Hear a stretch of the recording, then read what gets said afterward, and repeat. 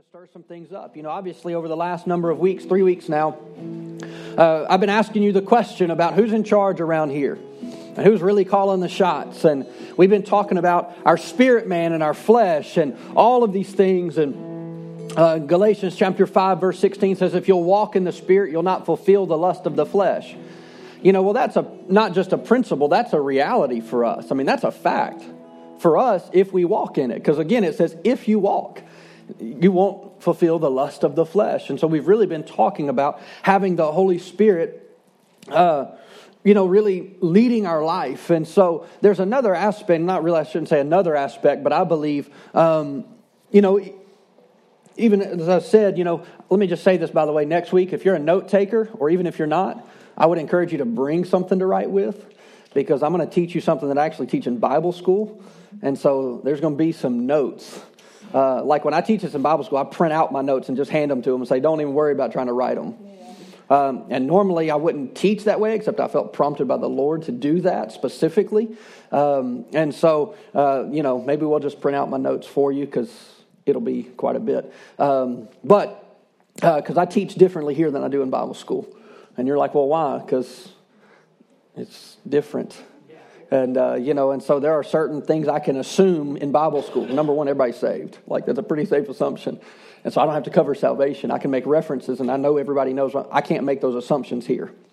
And so I never do, and so never want to. And so, there's things like that. But, specifically this morning, we're going to be looking at being filled with the Spirit. And next week, I'm going to give you what I believe, and from what I can study and from what I can tell, is actually what's happening when we pray in the Spirit. Jude tells us that. He says, beloved, pray in the Spirit. Pray in the Holy Spirit. Why? Because he says you build yourself up. Well, okay, what does that mean? And so next week I'm actually going to kind of break that down a little bit for you and into what I see in Scripture. But this morning I want to share just about being filled with the Spirit. We've been talking over the last number of weeks about walking in the Spirit.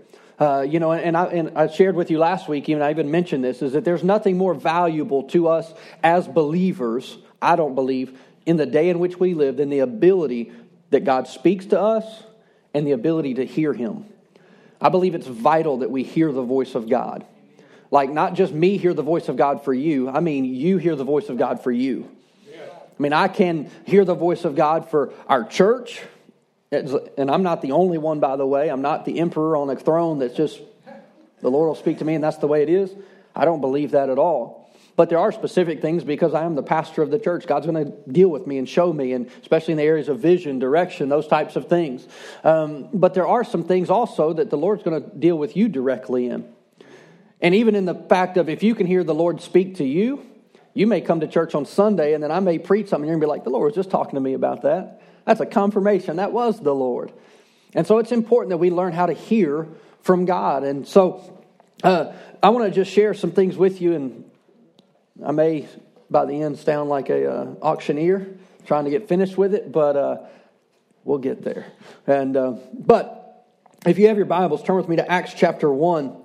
And I'm just going to walk through some things this morning about really the baptism of the Holy Spirit. And because there's a lot of misunderstanding, even for you who have been filled with the Spirit and have been for a long time, it is good to come back and to reaffirm our foundation. We do believe in Spirit baptism. It doesn't make us better. It doesn't make us elite. And if you have that thought, you're in pride and you need to repent. It doesn't have anything to do, I believe, with our standing in heaven. I don't believe that we get like a special crown, like, oh, those are the Spirit-filled people on earth. We're all heirs of salvation. I don't care if you speak in tongues, if you don't. There's nothing elite about it. But at the same time, just as salvation is available to all, so is the baptism of the Holy Spirit. And so, but many times people are ignorant, and not like in a stupid way. It doesn't mean like, well, ignorant just means unlearned, untaught. Like, that's all it means. There are things that I'm ignorant of. Comes to a car. I'm kind of ignorant about how to fix a car. Why? Because I've never really worked on a car. But I can do a lot of other things. There's a lot of skills that I've learned through the years, and a lot of things that I have just brought up. Why? Because I learned. Whether somebody taught me or whether I just had to figure it out on my own, there are things that I've learned. And so when I say that, I don't mean it like in a derogatory way. And so many times it just comes to a point of really having somebody explain and understand. Because here's the thing, for many of you, you might be Spirit-filled, but you could not explain it to another person. Like, why biblically? You may say, well, it's in the Bible somewhere. How's that going to help them? It's not. Well, I believe it. Well, why? You ought to be able to give an account of why you believe what you believe. And I believe that God's best is for us to be Spirit-filled. Not that it makes us better. It's because we need it. God sent the Holy Spirit. Why? Because He knew we needed it. And so here, I'll give you a little bit of context here, and then we'll start reading in Acts chapter 1. But Jesus at this point has risen from the dead. He has ascended to the throne and has returned. So, we're in a few months, we'll celebrate Easter, Resurrection Sunday, which, technically Jesus rose on Monday morning, but that's a whole nother discussion. But we celebrated on Sunday. But anyhow, sorry, it's a little side note there. And we have church on Sundays, so that's when we celebrate it. But so at this point, salvation has been made available, right? Why? Because Jesus has now gone and paid the price of sin, cleansed all of the heavenly utensils, which that's a whole nother. You want to get your theology screwed up. Think about that heaven was tainted until Christ took His blood there. Now, maybe sometime I'll teach on that. Maybe not. I don't know. But anyhow, so He's now returned. So salvation has been finished, has been provided for us in this moment. And so here in the book of Acts, it says, this apostle, and he writes, and he says, in my first book I told you, Theophilus, about everything that Jesus began to do and to teach, until the day He was taken up to heaven after giving His chosen apostles further instructions through the Holy Spirit. It says, during the 40 days after He suffered and died, He appeared to the apostles from time to time, and He proved to them in many ways that He was actually alive. So there was no doubt that Jesus was alive.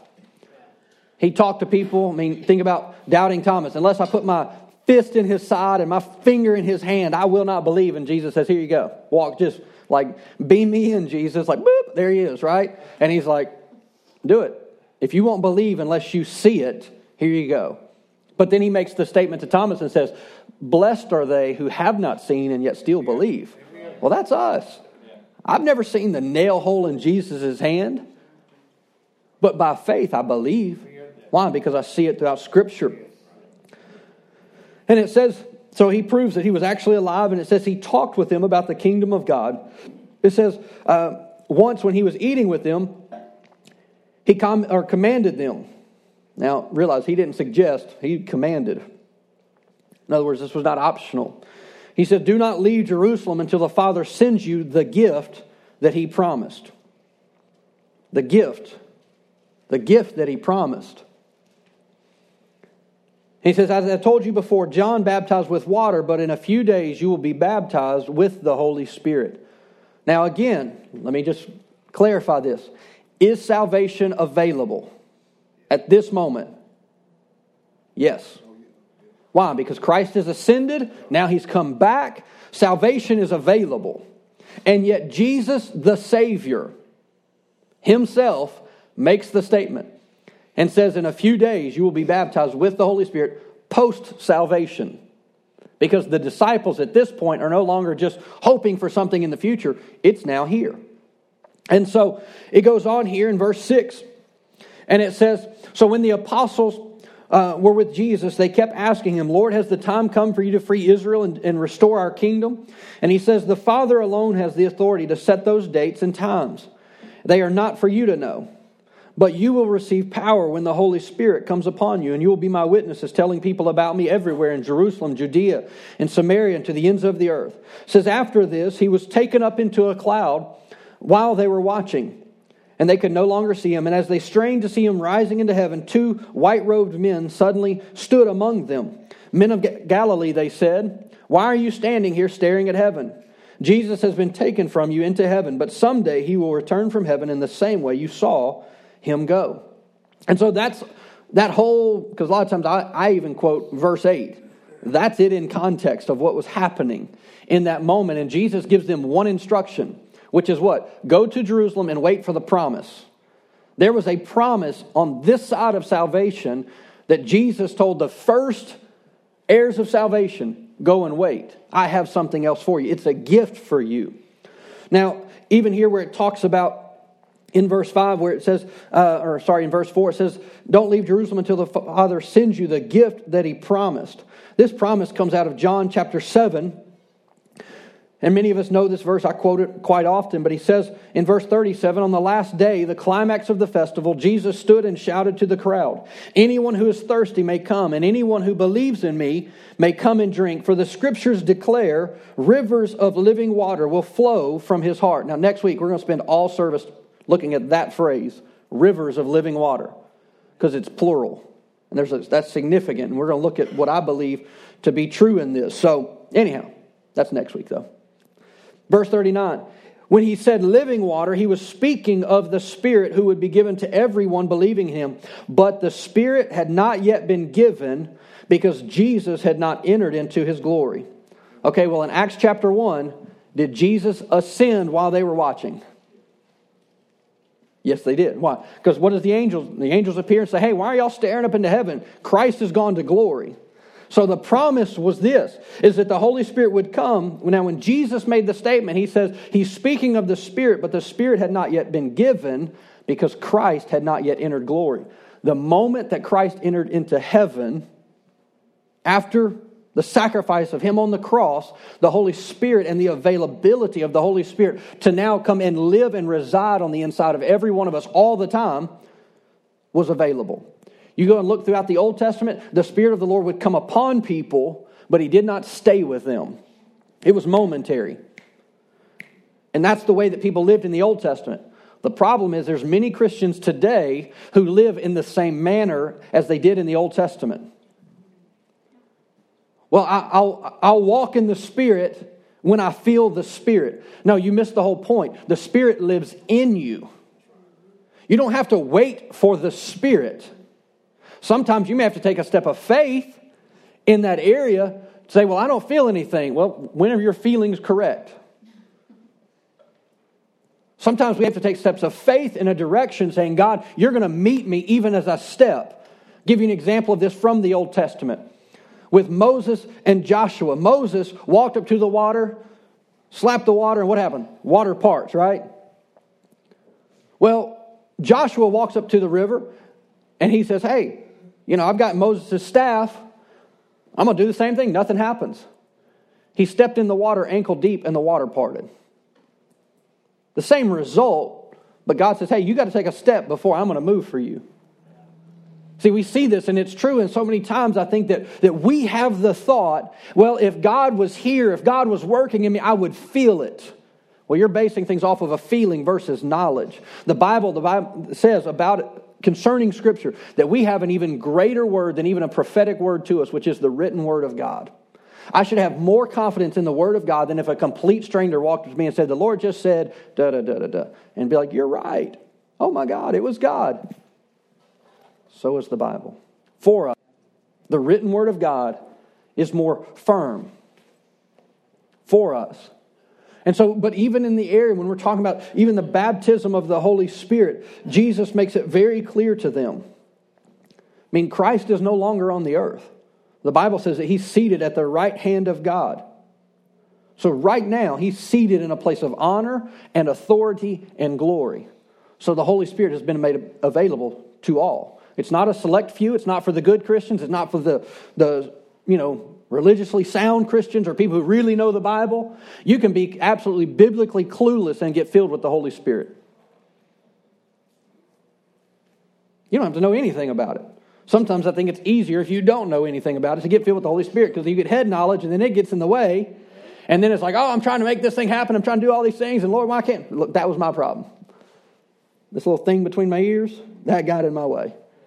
Forever, for a long time. Why? Because I'm trying to figure it out. There's no figuring it out. It's a gift.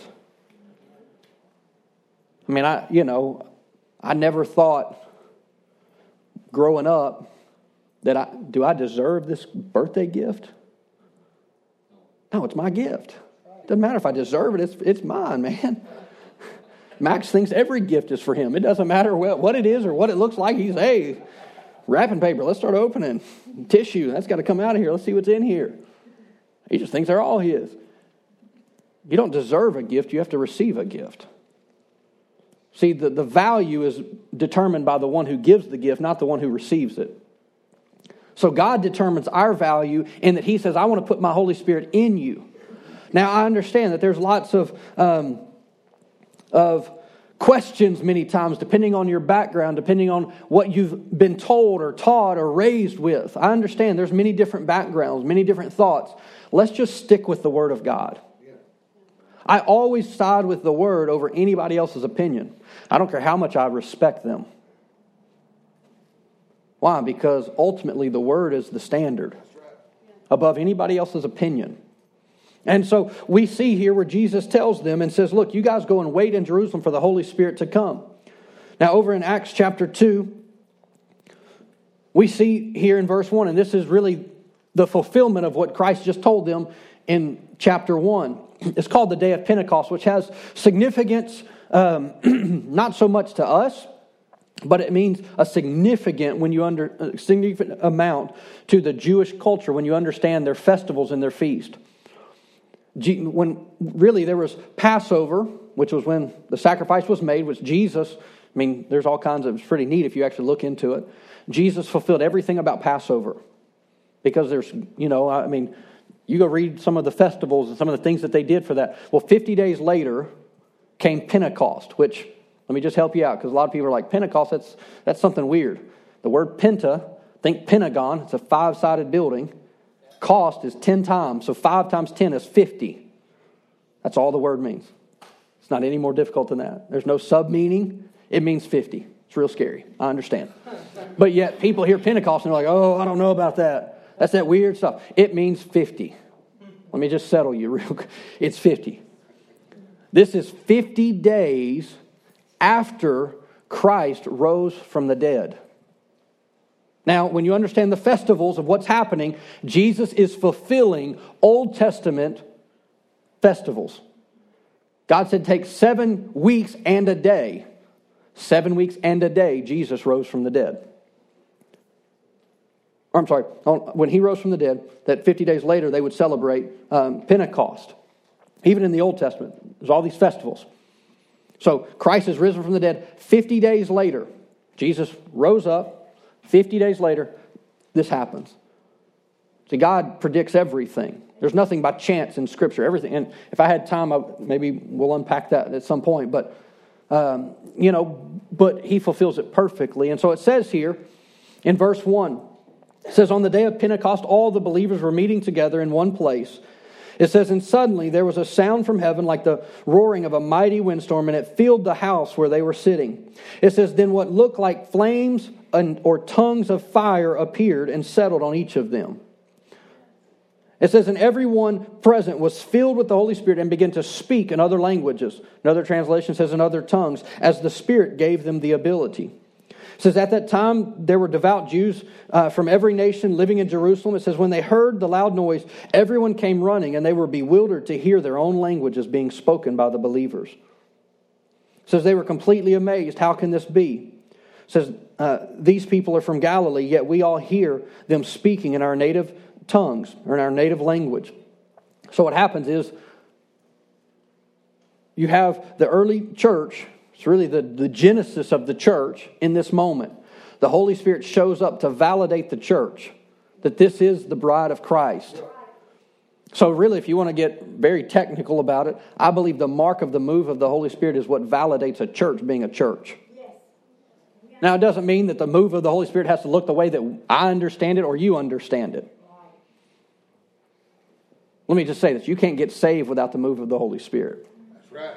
So I'm not saying that from a doctrinal standpoint of, well, these churches are good churches and these aren't. Now, there are churches just like ours where the Holy Spirit's not moving. Oh, that's right. So it's not a doctrinal or denominational statement. It's an individual case-by-case church There's not good denominations and bad denominations. There are good churches that allow the Holy Spirit to move, and there are churches that prefer not to have that happen.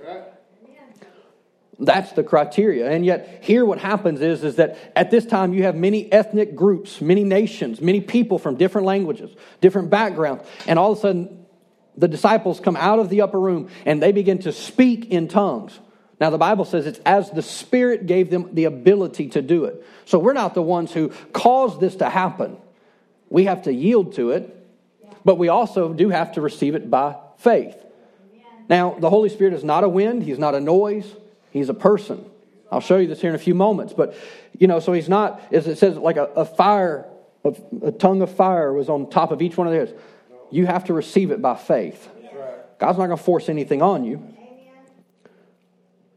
So, let me say it like this, and to help you, I believe, and this ties in with what we've been sharing, is that Jesus came to put us in right standing with God. Jesus came so that unrighteous men and women could become righteous men and women in the eyes of God. The Holy Spirit comes so that we can live righteously. He gives us the ability, the power to walk in the Spirit, and you'll not fulfill the lust of the flesh. So Jesus came so that we could now be righteous. The Holy Spirit comes so that we can live in a way that honors what Christ has done for us. He comes to empower us. And so to receive the Holy Spirit, you have to receive Him by faith, just as you received salvation through Christ by faith. I didn't get saved and all of a sudden have a tattoo that had a number that says, here's my salvation number. I have nothing on me that guarantees my salvation other than my heart. I don't mean this wrongly. I don't need a certificate to tell me that I'm saved. I know it in my heart. Why? Because the Holy Spirit bears witness with my spirit that what? That I am a child of God. That's what the Bible says. And so, so you have to receive it by faith. Now, I'll just tell you up front, I am one of those people that struggled in the area of receiving the baptism of the Holy Spirit. I was trying to figure it out. You got people saying, you got to let go. Some people say, you got to hold on. You got this, you got that. Man, it's just I don't know what to do. I don't know if I'm just confused. I don't know if you've ever experienced that. Oh, you gotta yield. Oh, you gotta talk. The Holy Spirit's not gonna move your tongue. Well, if He doesn't, what am I supposed to do? I'm confused here, people.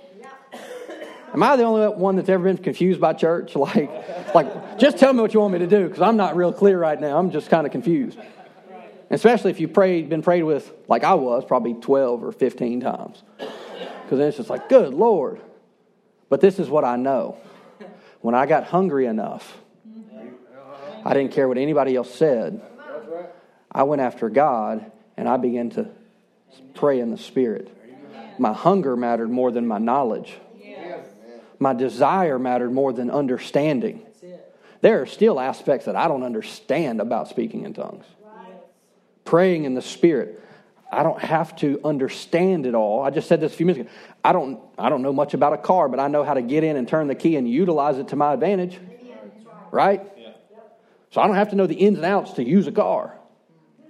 Well, I don't have to know the ins and outs of speaking in tongues to receive the benefit, the blessing, what God intended for it to be in my life. And the same is true for you.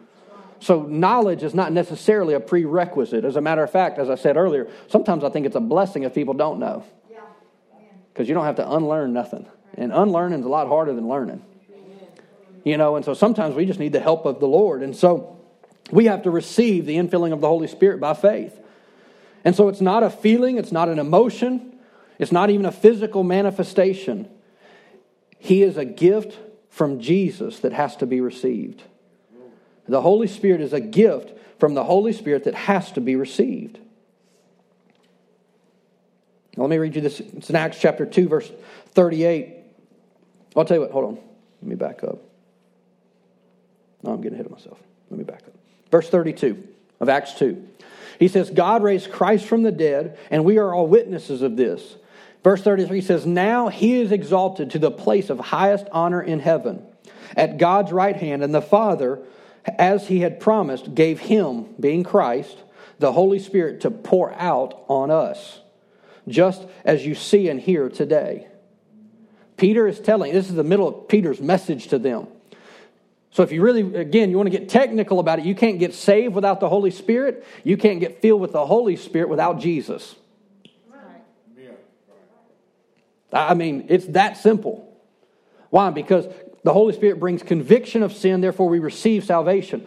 Well, here it says that God gave Jesus the Holy Spirit to pour out on us. Yes, amen. Now, and so we see this. Verse 36 says this, so let everyone in Israel know for certain that God has placed or has made this Jesus whom you crucified to be both Lord and Master. Verse 37 says that Peter's words pierced their hearts, and they said to him and to the other apostles, brothers, what should we do? In other words, there was not, I don't even want to call it a conviction necessarily. What it was is that it struck a chord and a hunger in them that says, I need that. I want that. There's something in me that I don't know about. And Peter responds in verse 38 and says, each of you must repent of your sins and turn to God. That's salvation.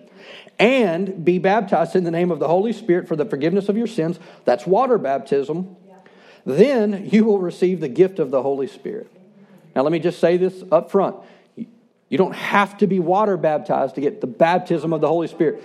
God is not legalistic in A, B, C, and all the boxes got to be checked. Like, let me see your salvation card. Let me see your water baptism certificate. Okay, now we can pray with you for the Holy Spirit. I have seen people that got saved and filled with the Holy Spirit all in the same moment. I've seen people that got water baptized and came out of the water speaking in tongues. No one prayed for them to receive the baptism, but they were hungry and God met their hunger. So that's what matters more than anything. Amen.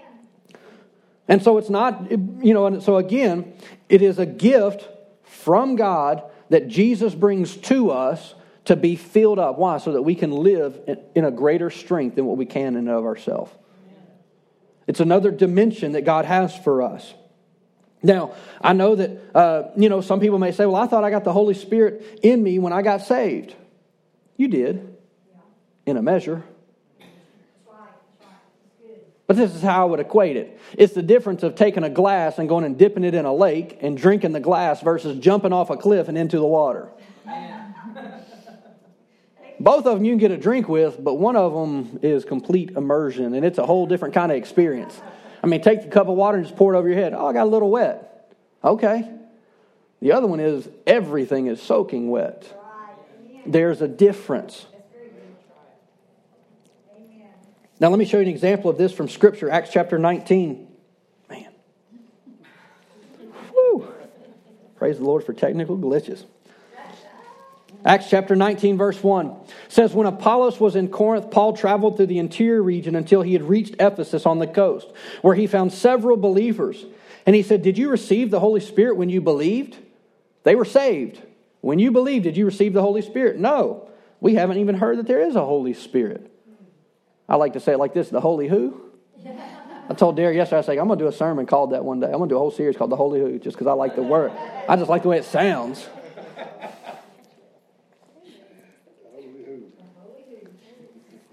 That would be the response in my mind.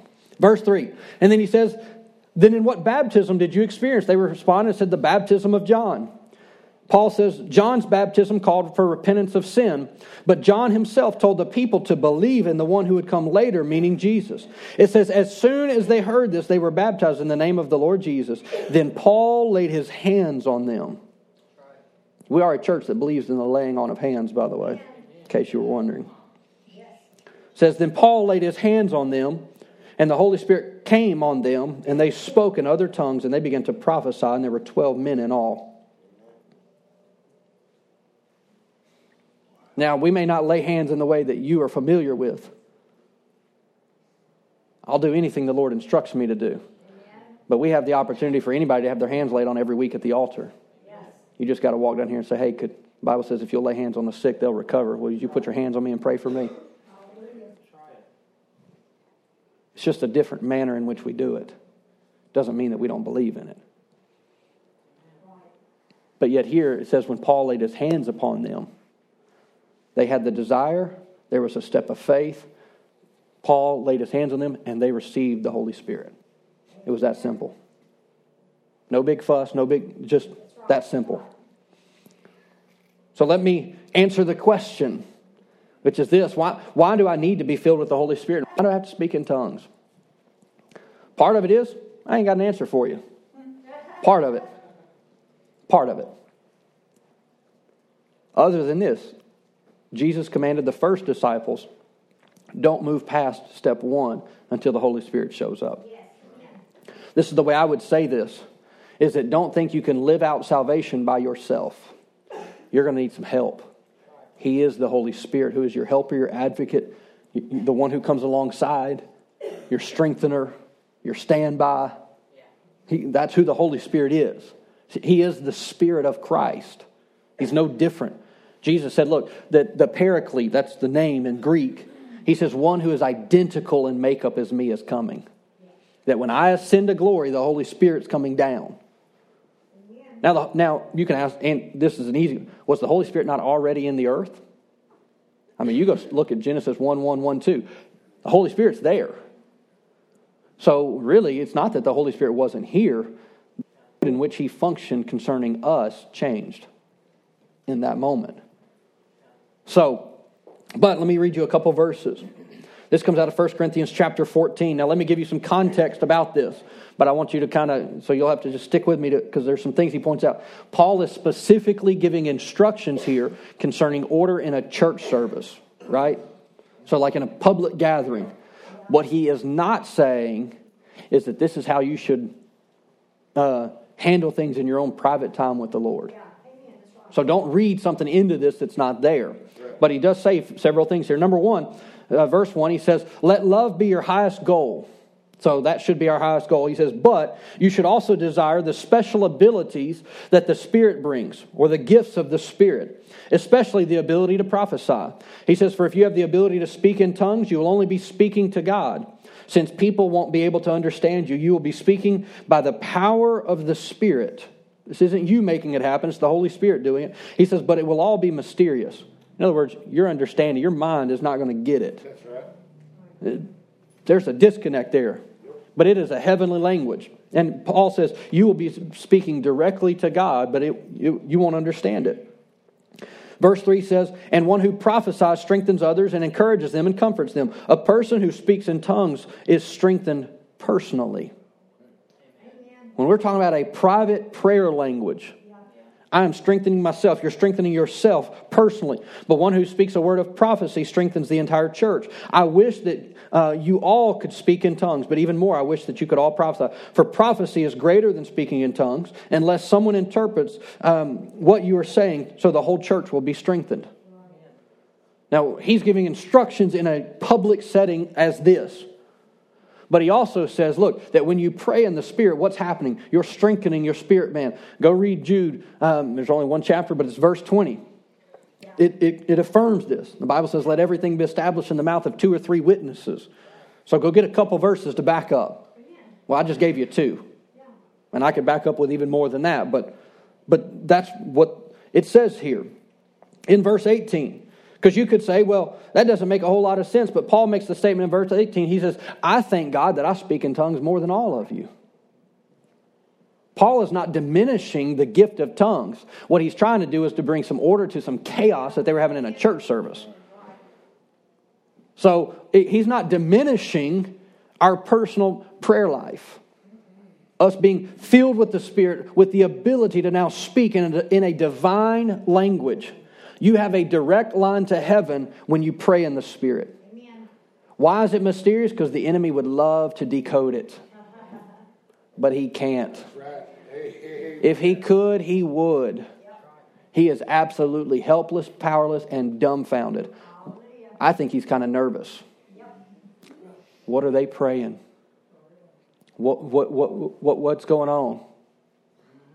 This is, man, I got to get them distracted. If you don't believe me, start praying in tongues and see how long it takes till you start thinking about things that you forgot about. It's amazing. You're like, man, the Lord's just speaking to me. Tell me everything I forgot today. No, that's the enemy trying to get you off track to keep you. Why? Because he knows he is absolutely 1,000% powerless in that moment. And it makes him nervous. So you can do like I do. I have a deal on my phone. Like a to-do list. Things come up, thank you, Deb. Thank you, Deb. I'm going to remember to do that later. I'm sure keep on praying. Yeah. Eventually, he'll stop reminding me of stuff, but until then, he just helps me be a little bit more effective.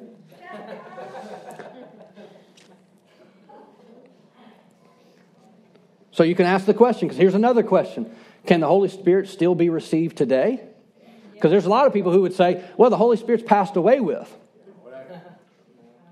That would be, a lot of people hold to that. Okay, well, what does the Bible have to say about that? Again, don't take my word for it. I'm going to show you some scriptures about this. It's again, back over in Acts chapter 2, verse 39.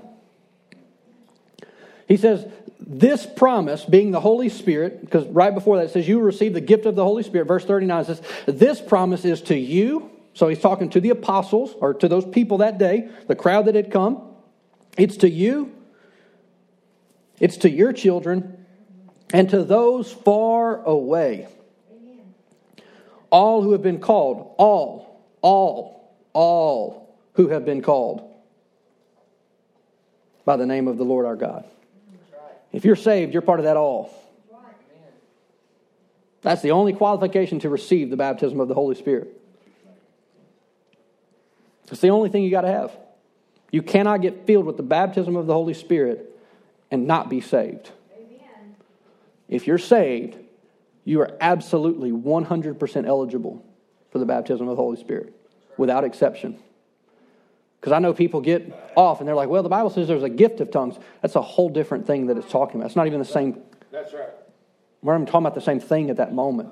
So don't let theology or people's opinions confuse you in that. Let me say it this way. Don't let maybe a lack of understanding or misunderstanding keep you from God's gift for you. God has a gift for you. That word far away there means to people who are far in the future and even to the Gentiles. There was a guy named Cornelius in the book of Acts that the Lord spoke to Peter in a vision and says, go to, and he's thinking, I can't take salvation to the Gentiles. And then God quickly corrects him and says, are you going to say who I say can't be saved, or who I say can be saved cannot be? Basically says, Peter, shut your mouth and go down the road. That's my translation, the short version of that. And it says that he walked into Cornelius' house, who was a Roman officer who was very kind to the Jews, was very gracious to them in many ways. And he had been saying prayers and had given much to the Jewish people to take care of them. And it even says Peter was shocked when he prayed for their salvation that they all began to speak in tongues. The whole family. So it's not I'm not a Jewish person. Neither was Cornelius. They had a whole thing called, what's it called? The Council of Jerusalem, where they had to come up and kind of say, hey, what do we believe? And they were like, well, we got to answer the Gentile question because the Gentiles are getting saved and filled with the Holy Spirit, and we don't know what to do about that. And they finally just said, well, apparently it's the Lord. It's part of our basis of what we believe now. It happened approximately 70 years after the resurrection of Christ. So we can be filled with the Holy Spirit. God's desire, He has a gift for you. Just like salvation is a gift that we receive, the baptism of the Holy Spirit is a gift that we have to receive. So you can be filled with the Holy Spirit in the same way that the disciples were, that the 120 in the upper room were, the same way that many of us in this room have been. It's no different. We're not any different than you. We're not special. Didn't do anything to deserve it. It's not like, you got to walk with the Lord for a couple of years and figure this stuff out. The longer you wait, the harder it's going to be. I'll be honest with you. Because you start getting head knowledge and you start getting ideas. And it's not anything that we do or that we accomplish.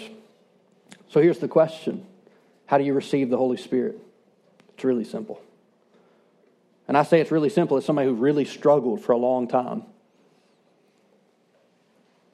I'll tell you, and I've shared this before, but when I got filled with the Holy Spirit, no one ever touched me.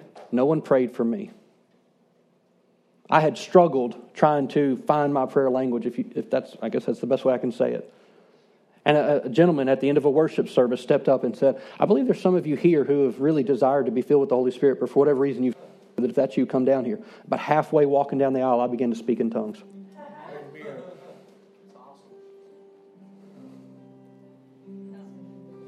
Why? Because it wasn't the form that mattered, it was the heart. Yes. And I had responded because I said, that's me. Now, I'd been asking the Lord, Lord, I see it in Scripture. I don't really understand much about it.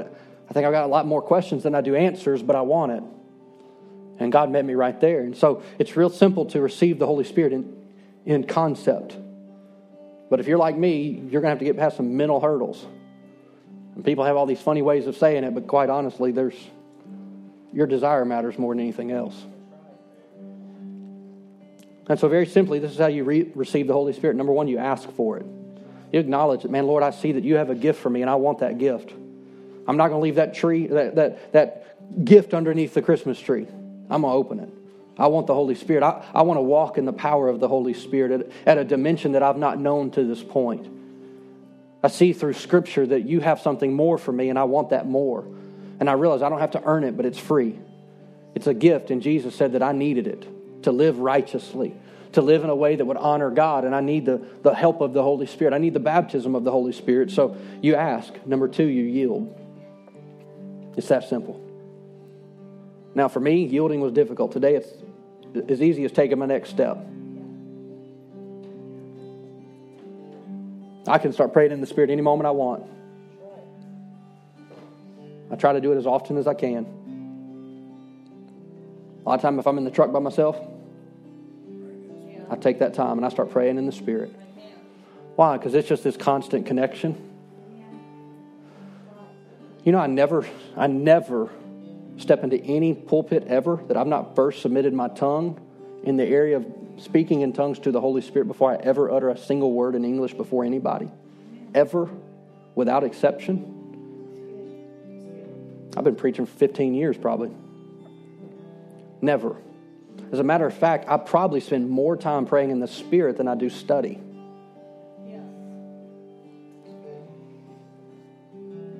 I'm pretty certain on that one. I received communion this morning. I started praying in the Spirit. Why? Because it's life.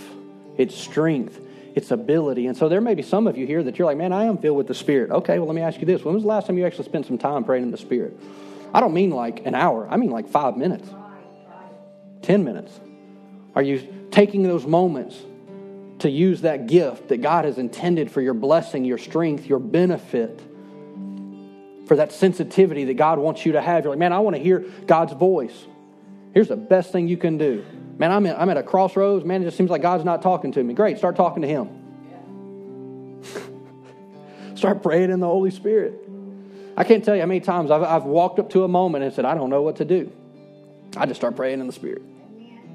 And it may not mean just that day. I mean, it may be a period of time where I just kind of take that prayer time to another level.